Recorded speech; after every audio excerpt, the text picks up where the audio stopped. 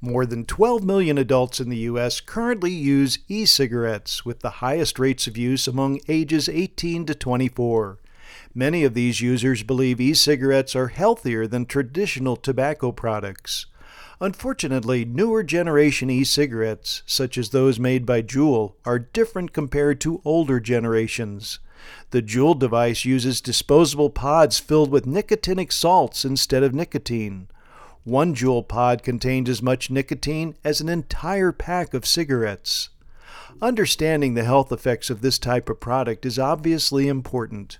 In a well-designed study of young adult mice, a group of researchers from UC San Diego and other institutions decided to assess the effects of Juul devices and their most popular flavors of mint and mango.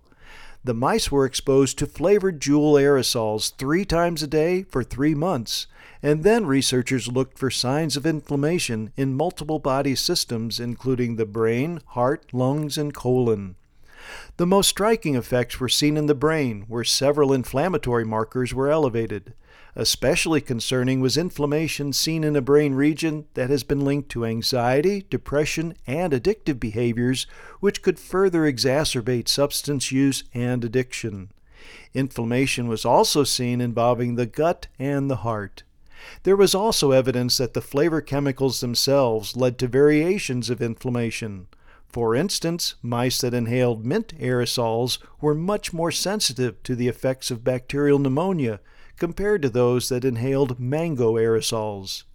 According to the authors, every organ in the body has its own finely tuned immune environment, so disturbing that balance through e-cigarette use could lead to many long-term health effects yet to be understood.